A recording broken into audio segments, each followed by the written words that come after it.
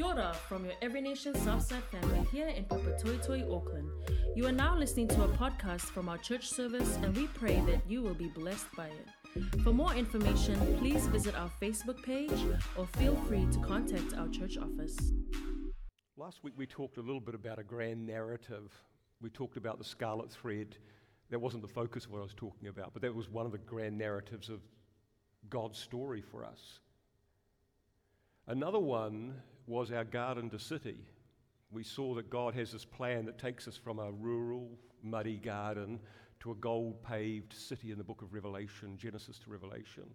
There is also another theme or grand narrative or meta-narrative in the Bible, and it's one from bondage to freedom. Bondage to freedom.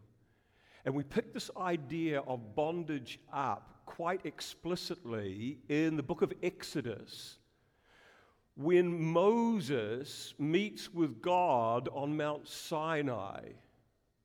And it is recorded in the book of Exodus that before God gives the 10 Commandments, he utters these words to Moses. And God spake all these things, saying, I am the Lord thy God, that brought thee out of the land of Egypt, out of the house of bondage. Thou shalt have no other gods before me. So we often think of the 10 Commandments as being these kind of rules for a moral life and a way that God wants us to live. But in fact, God prefixes what he's saying by the fact that he has delivered them out of Egypt and from slavery and bondage. And these 10 Commandments are, in a sense, a way of staying out of that condition or reverting back into it. I brought you out of the land of Egypt, out of the house of bondage. So God doesn't want us as Christians or his followers to be in bondage of any kind or slavery of any kind. It's anathema to his way of thinking. And Paul picks up this idea in the text you can see behind me. It's 1 Corinthians, the 6th chapter, the 12th verse, in which he says, all things are lawful for me, but not all things are helpful. Notice that he's not really talking about sin here. He's talking about, I can do anything I want here, but not all things are helpful. All things are lawful for me, but I will not be enslaved by anything. I will not be enslaved by anything. I want to talk about this subject of technology related to, of course, the internet. And I want to kind of draw an analogy between the internet and something you've probably never considered before but have enjoyed on many occasions. It's what's known as hyper-palatable food. Now, hyper-palatable is a compound word. It has two parts. The first is hyper. That means excessive. And it has, at the other part, hyper-palatable. The palatable is tasty. So hyper-palatable food is excessively tasty food. Some of you are already thinking about it now. Now, these foods that are called hyper-palatable are designed by people in lab coats all around the world, working for multinational corporations, designed to create in you an addiction to their food products. You say, Adam, that can't be right. It is right. What they do is they engineer food deliberately to surpass the natural properties, reward properties of traditional foods like, you may have heard of some of these before, vegetables, fruits, nuts. And this is done by these evil food chemists when they suffuse their foods with things like excessive amounts of fat, salt, and sugar in just the right amounts to make them irresistible to your taste buds. I don't know if you know this, but in your mouth you have some 2,000 to 5,000 taste buds, and on each of those taste buds there are 50 to 100 taste receptor cells that send these little chemical messages from your tongue all the way to your brain, producing a result inside of your head that makes you feel good. And these hyperpalatable foods hyperpalatable foods working on your brain are linked to overeating. They are linked to our obesity epidemic and a whole lot of other problems associated with modern society. Now, this is because data suggests that these foods are capable of triggering an addictive process in the human brain. I know this is not what you wanted to hear on a Sunday morning as you were contemplating a roast for lunch or maybe going for takeout and everything else. I'm as guilty as this as anybody is, but I just want you to understand this is what the science tells us that these scientists have been doing. What a food chemist is doing is they're creating a food that is not always good for you, but that you feel compelled to eat more of, even if you are already full. Even if you are already full, you will want to have more of this type of food. I'm going to give you a list of some of these foods. And please bear in mind, ladies and gentlemen, you are not to leave the auditorium until the sermon is finished and it is time that you are dismissed, because I'm going to mention some stuff that is going to rise up inside of you, and you will start salivating as soon as I start mentioning them, and you start to imagine them. The reason you do that is because of the hyperpalatability of these items I'm going to mention. At the top of my list is pizza, chocolate, chips, biscuits, ice cream, French fries, cheeseburgers, soft drinks, bacon, and of course, fried chicken. All in there, and of course, it's all combined together at the Golden Arches in the Happy Meal. It's a perfectly named type of meal because it's hyperpalatable food, and they put it right in the advertising. It's going to make you happy. These chemicals, take chocolate for example, it contains sugar glucose, which interacts with the opioid receptor in your brain, and that triggers you to want to consume more. That's why when you get a block, like a block of chocolate, and you say, I'll just have a couple of pieces of chocolate. And then by the time you finish, the packet is empty, the whole block has been consumed, and you've got chocolate down your front, the wrapper's on the floor, you're sitting there going, why did I do that? Where did the chocolate go? Who ate that? It was you. It's when you get those Bluebird chips, and you think, I'll just have a little bit of the salt and vinegar. It's a perfect mixture, ladies and gentlemen. The salt and the fat they cook it in, it's the oil, and it's just beautiful, and you open it up, I'll just have a handful. Oh my goodness, where's the bag gone? If you're like me though, you just leave a little bit at the bottom. And then that way you can say, I didn't eat it all. Amazing self-control. I mean, the bag could have been this big, and there are 2 chips left in the bottom. But you know what? I've got control, ladies and gentlemen. I didn't eat it all. The scientists know this. Think about broccoli. Suddenly you stop salivating. Everything started to change. Do you know that broccoli is a proper food item? But it has very little glucose in it. While a chocolate bar, I've got them here. My favorite would be a Bounty bar. I love it. It's got coconut in it as well. It must be healthy, ladies and gentlemen, because anything with coconut's good for you. So this has got roughly about 70 grams, say 60 grams or 50 to 60 grams of sugar in it for every 100 grams. That means 50% of this is sugar. Now, I have some broccoli here. This broccoli, per 100 grams of this head of broccoli, has 1 gram of sugar. So it's a 1% of this is sugar. 50% of this is sugar. Now what that means is,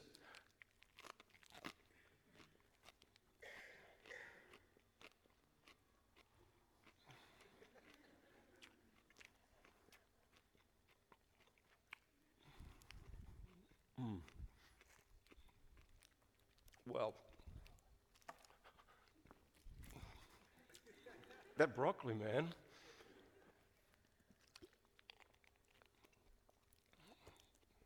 That was tough. Now, I'm not going to open this. It's too dangerous. I could get this and say, this is what would normally happen if I did get a triple pack like this. I'd say I have one of these for dinner, after dinner, it's kind of for supper with a cup of tea before I go to bed. I'd eat all 3. I'd start thinking I'm going to eat 1, but I would actually, in fact, eat all 3. Why? Because it's full of the sugar. And this is why, say, when you go past a fruit stall, nobody in the car goes, oh, can we go in and buy some pears? Can we buy some carrots? Can we stop in and buy some pumpkin? But the kids in the car and you, because you will fall for this, when you go past the Golden Arches or Kentucky Fried Chicken, you know what? the Colonel's lunch is pretty cheap. Why don't I just go grab a couple of pieces of chicken in there? Or why don't I just go get, oh, look at the deal they've got going on. On the motorway, we're heading towards here.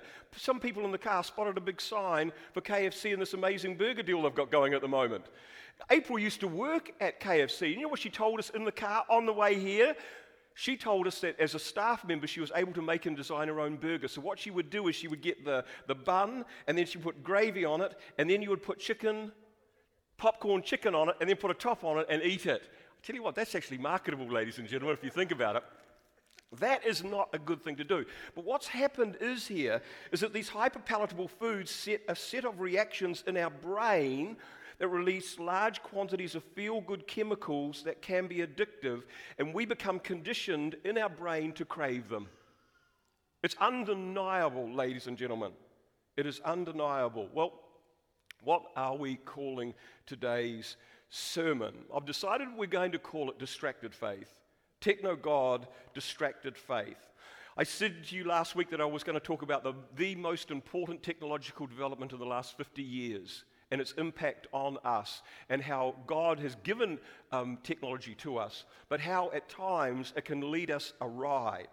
Well, the internet is that technology we're going to look at. It is the most important technology of the last 50 years. It's perhaps bigger than Crocs. You guys know what Crocs are, don't you? Those plastic shoes that Pastor Ta'ulu often wears to church when he's preaching. He's got a fetching pair of orange ones. It doesn't look the best, but no one's actually bothered to tell him that. Crocs are a great invention if you have no fashion sense. No offense to anyone here who loves them. That's just my personal opinion. Or you think about the other great technological development of the last 50 years. Taco shells that are flat on the bottom and don't fall over. You know that Mexican kid, that young girl who invented them, and all the people in the village carry her around? Wouldn't it be cool to have invented the flat bottom taco shell? Or the most amazing invention of the last 5 years, consuming vast amounts of our time and intellectual capacity. It's incredibly demanding but incredibly fulfilling. The fidget spinner. The fidget spinner. I think it's a close call, but I think the internet probably is greater than all those three others. The internet is used for all kinds of terrific things, for communication. This is true, ladies and gentlemen. Programs like Outlook or Skype allow you to talk to people who are thousands of miles away, literally. Entertainment such as Netflix, Lightbox, iTunes, Spotify, the New Zealand Herald. I put it under entertainment, ladies and gentlemen. That was just me trying to be a little bit clever. Okay, so think about also retail. Amazon, Trade Me, Mighty Ape, eBay, news and weather. The Telegraph, the Washington Post, Fox News, Al Jazeera. Some people would say CNN fits into this category. And then we have other things, of course, social media, which you all know so much about. Snapchat, Twitter, Facebook, etc. And of course financial services like online banking, the Wall Street stocks, and then you have even educational websites such as Wikipedia and There's just so many different places. That's all my students go to. You can just imagine this is what students go to. There's no other educational places there, and never crack open a book because they're held in libraries. And avoid those like the plague. But you can see the internet contains just an amazing array of materials that you could never have dreamed of getting just 50 years ago. Never have dreamed. A short time ago, I bought an entire set of the Encyclopedia Britannica, just a year ago.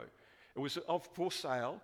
And that set, which is a multi-volume set of about 50 to 60, when I was growing up in the 70s, families brought encyclopedias because that was the source of knowledge so they could write their essays. That's what people did. There was no internet. Trust me, the younger people here, there was no internet. And so people would buy these encyclopedias. They cost about $6,000 to $7,000. I bought them for less than $5, the entire set. Why? Because all of that knowledge that was contained in that beautiful set of encyclopedias is now replicated on the internet manifold times. It's an incredibly different world we live in. Think about some of the statistics associated with the internet. We have up here the total world's population, about 7.5 billion people. We talked about our garden to city, that's urbanization. More people live in cities than ever before, 55% of the world's population. But look at this. 4 billion people on the planet are internet users. Over 50% have access to the internet. Active social media users number some 3.1 billion people. And of course, those smartphone handsets that you love so much. 3 billion people, nearly 40% of the world's population, are hooked into the internet via their smartphones.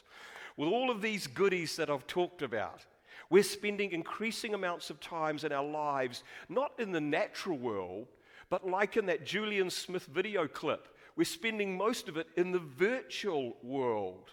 It's as though the film WALL-E has come to life. We sit in chairs and we get moved around and just look at little screens. With all of these goodies, we're spending more of our lives in the digital world. The average number of hours spent in New Zealand on the internet every single day is 6 hours. That's me. That's probably a good number of you. And that's the average. Some of you are real excessive internet junkies. We spend more time on the internet via a range of devices in New Zealand than ever before on the internet. Commonly, we look at the internet as being, from a Christian perspective, it's fairly naive and a simplistic approach. I hope you won't be offended by that. But when we look at the internet as Christians, we normally have what we call a moral checklist. On one side, we have good things we're allowed to do on the internet. On the other side, bad things we shouldn't do on the internet. So the good things are many of the things I've probably just talked about in terms of news or entertainment or financial services. On the other side, we have things like pornography, gambling, constructing of weapons of mass destruction, biological and chemical warfare. Some of you might be thinking about that. Don't do that. It's all on the internet, but you don't want to go there. And then, of course, there are trolling. There's abuse of people, people saying bad things, I believe, and some YouTube clips. So you've got kind of things happening on the internet that you don't want to be part of as a Christian, but this place over here is safe. And that's how it works. We have this moral catalog.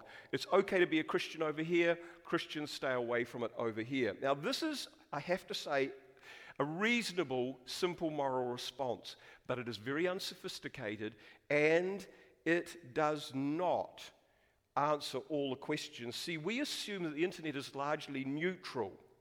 And then we draw a line down the middle of the page with the okay stuff on the other side, the bad stuff over here. In other words, the internet is neutral and it's all about the content that is the problem as Christians. That is not the case. This is good, but it ignores the fact that the medium of the internet, how it works and interacts with us, can shape us. It's not just the content of what we're looking at that affects us and we should consider as Christians. Marshall McLuhan put it this way, a famous Canadian intellectual. He said, our conventional response to all media, namely that it is how it is used that counts, is the numb stance of the technological idiot. I want you to think about the shovel. This is the reason I brought this back here today. Because we know that this helps us cultivate the garden, this simple piece of technology or this tool. But what most people don't realize is that when we use technology, it has an impact on us as well. Now, when I did some gardening about 3 weeks ago, I still have the residue here. Can you see that, Rowena? Look at what that is. That there is the residue of a blister. My lily-white academic hands, as I started to shovel in this clay soil, I got a blister.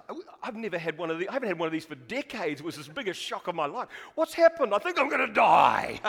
and you said it's just a blister. Grow up. But what happens is, if I use the shovel increasingly more, I'll get more blisters. And then when I've got more blisters, they may turn to calluses, and I might actually end up with manly hands. And these hands become stronger. And guess what would happen to these powerful shoulders? They would become more powerful. And if I was doing this every day, instead of sitting at a computer writing stuff and surfing the internet, what kind of physical specimen would I be? I would be incredible. I'm not going to do it. So, you know what I mean? The technology we use changes us physically.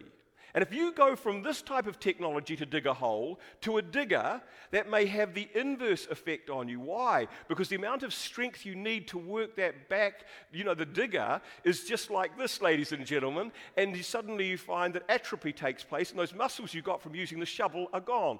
The type of technology you use can affect you physically. So it's not, in fact, neutral in that sense. All right.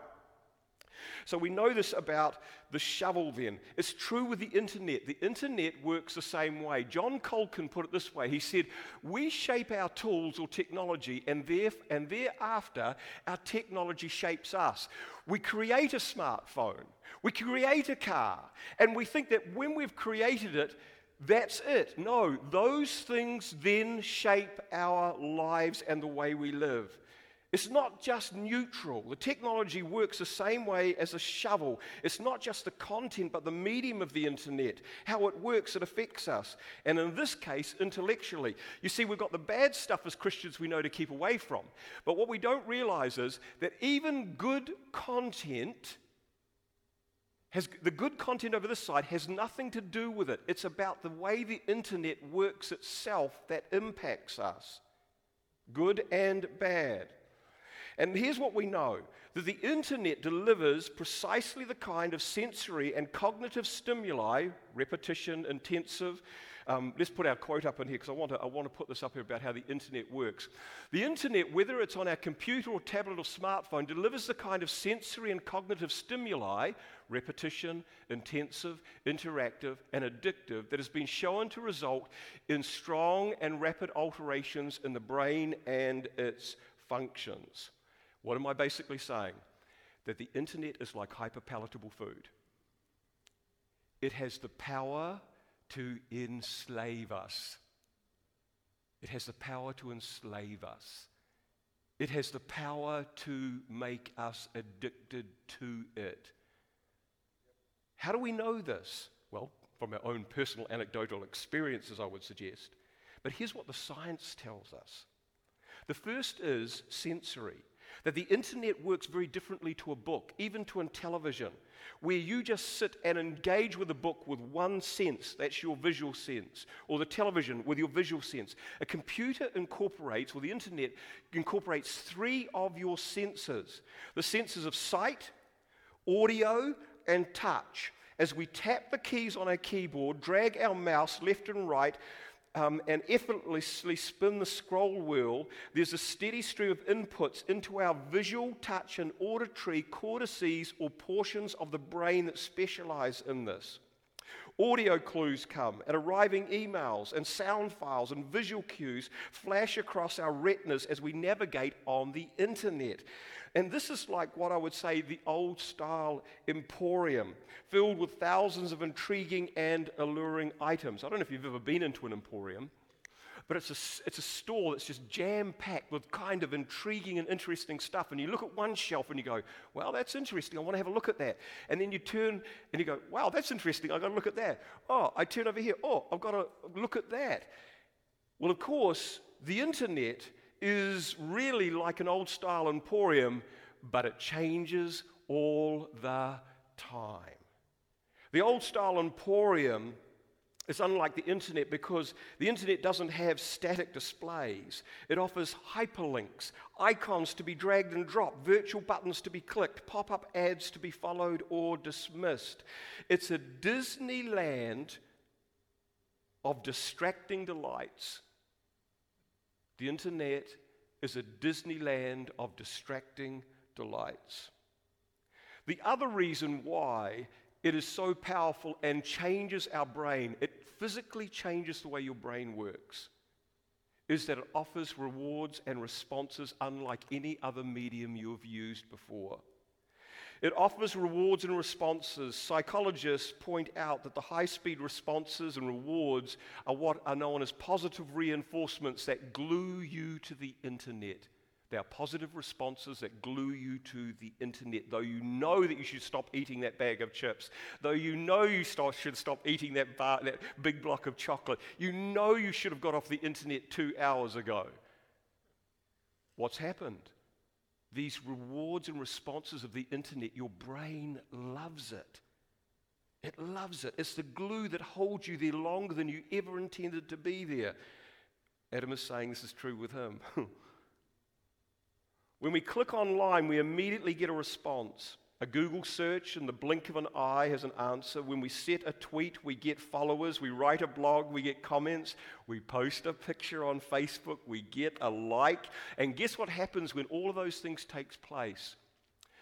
Well, science tells us that there is a drug released in our brain, dopamine or serotonin, and you get this little minute drug push of pleasure in the brain, and you feel good that someone liked your photograph, that someone commented on your blog.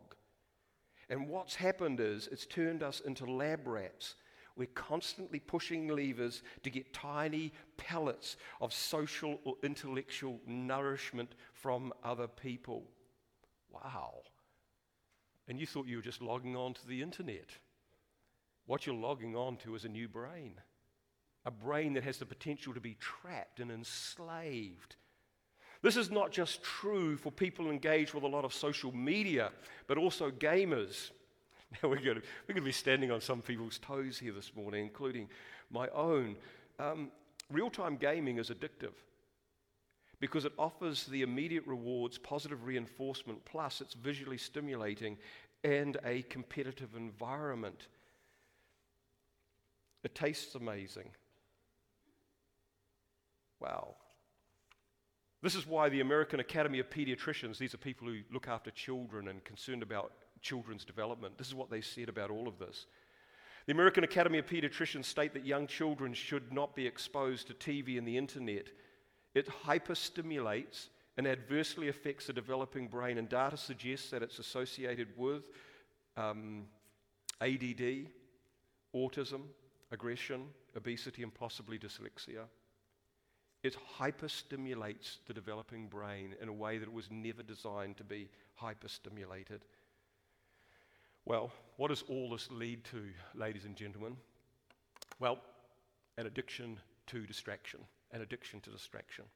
Once we hook into the internet via the computer on our desk or the smartphone in our pocket, it's really hard to deny the impulse, isn't it? It is incredibly hard to deny the impulse to get and check the latest news feed or our Facebook wall. Recent research shows, and they've looked at 81,500, that recent research has shown that people check their cell phones for all manner of things 81,000 times a year. 81,000 times a year. That means every 4.3 minutes of your waking lives. Every 4.3 minutes you feel compelled to look at your smartphone. Which is why, since the time I've been speaking, there are some of you here who have really been fighting the urge not to look at your email or Facebook or the thing you put a bid on Trade Me or whatever it might be, or what's happened with the rugby. You have had to suppress that urge. You're amazing. You're amazing. That means that many of us have been tempted to do this. This is particularly true of the smartphone, which means we have the internet with us wherever we go. A survey of 8,000 Christians found that 54% of respondents admitted to checking their smartphone within minutes of waking up, and 74% said that they would check their smartphone before they would do any spiritual disciplines. That's 3/4 of all Christians. The very first thing they would go to is the God sitting on the sideboard of their bed. Thou shalt have no other gods before me. I've already set you free from being slaves. Pretty tough. The most popular drug, of course, is Facebook at the present time, although I hear the younger generation is moving to something called Instagram. On Facebook, 1 billion people every day check their Facebook page. What are the spiritual ramifications of this? Well, I'm going to give you 3 of them. This is where our message is heading towards as we move towards the end here. What are the ramifications of this? And I like what Tony Ranka has to say about this. I quoted him last week. He said, kind of 3 areas of concern to do with the internet and its capacity to addict us to distractions. The very first one is a simple one, but it mightn't sound spiritual, but in fact it's very spiritual. It can keep us from work and real responsibilities. Our addiction to the internet can keep us from work and very real responsibilities.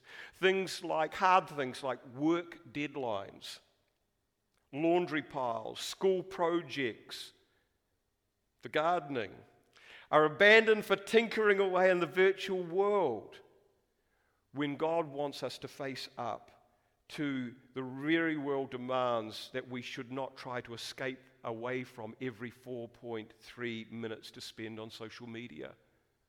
I don't know about you, but I guess you've been at work and you've received an email or something's come up and you've thought, I'll just check that. Before you know it, you've found yourself, after having initially thought it would only take 5 minutes, 2 hours later, you find you're somewhere on the internet watching an old episode of Friends. How did you get there? Why did it take so long? What is the fruit of it all? They're kind of good questions, aren't they? But how did you get there? I don't know. I just got there. That's how the chip packet got emptied. The second is, so that's our first one. It takes us away from things we should be doing. The second is that God has called us to love our neighbor. But when we turn the phone on, even the person right next to us is ignored. Great needs are concerned when our soul is tied to the distractions of the web. I remember many years ago listening to a preacher. This was in the days when the internet was probably very young and they would never have made this connection, but I think it's a very applicable story, even more applicable today with the internet. Is that this man told the story of these Christians from China, from the persecuted church in China, that came to California. And the Americans decided that they would take them to the ultimate American experience, which was Disneyland in Anaheim. And so they took them to Disneyland, and as these hosts took these Chinese Christians from the persecuted church all through Disneyland and Anaheim, it became apparent that these Chinese individuals, these Christians, became upset, emotional. Some of them even became tearful. And the hosts thought it must be because they are amazed at the wonders of Disneyland and they're enjoying themselves so much.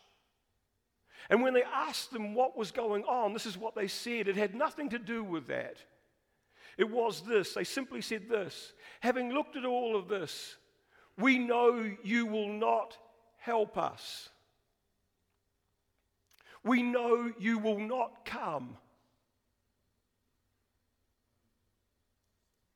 Because there are too many distractions.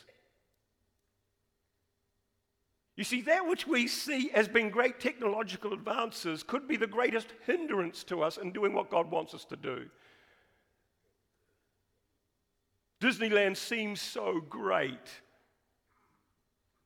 but it ends up being a collection of amusements, skipping and surfing from one thing to another, achieving very little while great tasks await and are unfulfilled because we have become addicted to this type of distraction.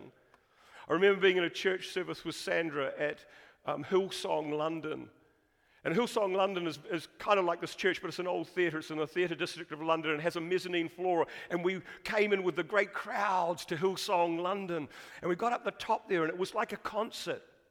Competing drummers, competing guitarists, smoke machines. I'm just gilding the lily a little bit here, but you understand what I'm talking about here. It was a real performance and a great show. And I guess a good Christian service. And I remember the minister came in with these prayer cards. And these prayer cards were not just pieces of paper with ink written on them of people's concerns. It was the very real lives of people who were suffering from severe illnesses, people who had lost their jobs, people who were in the midst of a marriage breakdown, people whose children had gone off the rails. These were the heartfelt concerns of those individuals, and they'd written them on these prayer cards. And as I looked across the theatre, because it was set quite dark, I could see all these flashes of light. And down there in people's laps were their phones. You see a row, and there'd be a phone here on, a phone here on, a phone here on. And the man's holding the cards, which represent the lives of these people.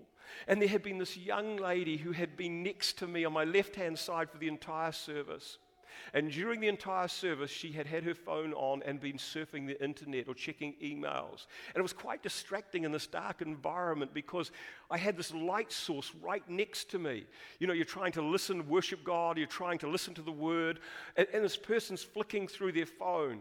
But when this moment came for the cards, And the person said, we don't have time to pray for all these concerns, these very real concerns for these people. He said, I'm going to put them down here and we're going to pray. Now, it's a good Pentecostal church. So he said, I want you to stretch your hands out. And people stretched their hands out as he began to pray for these people's very real needs. And as we were praying, I looked at the young lady next to me with her cell phone on. And she had her hands stretched out. But in her left hand was cupped like this, and her thumb was scrolling through stuff as the minister prayed for the desperate needs of the people in the congregation. The Bible says the effective prayer of a righteous man availeth much. But what about the ineffectual prayer of a distracted young woman? It availeth what?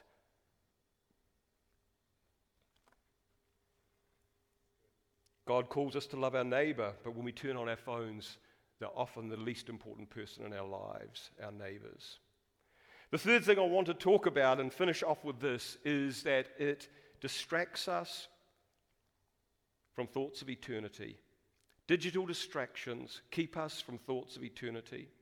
Blaise Pascal is a very famous Christian apologist of many years ago, a great mathematician and thinker, and he put it this way. He said, I have discovered that all of the unhappiness of men arises from one simple fact, that they cannot stay quietly in their own chamber. What's he saying? When a man or a woman gets cut off from all the distractions and finds themselves in a chamber, in a room in which there is no internet connection, where there are no televisions, where there is no phone,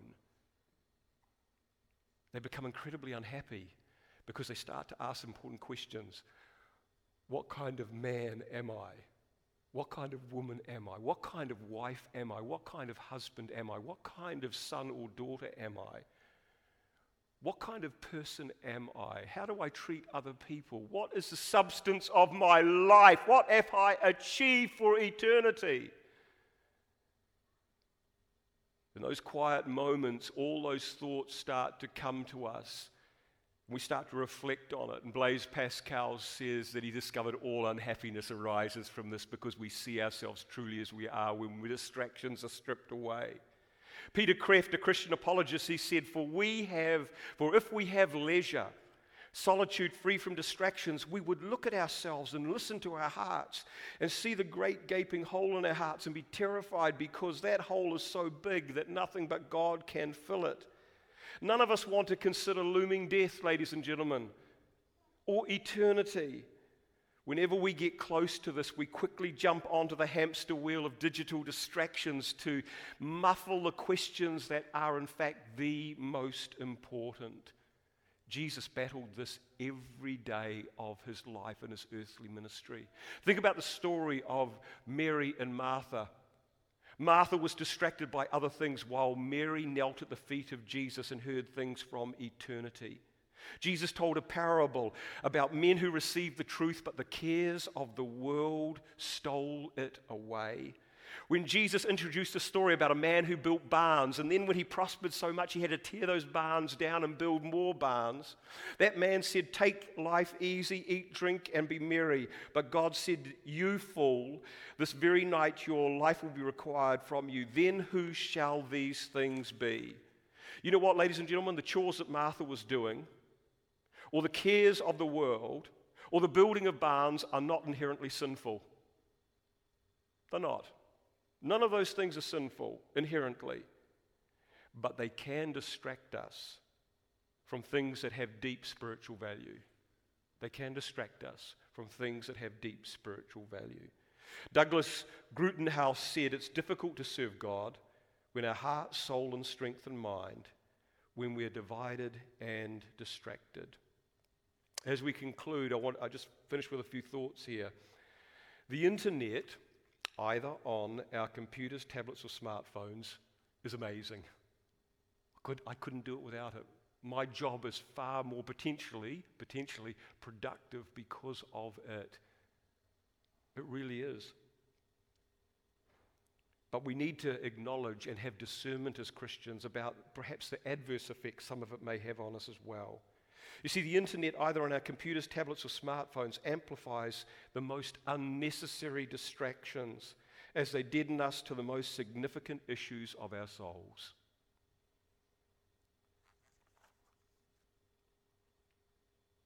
The hyperpalatable food of the internet.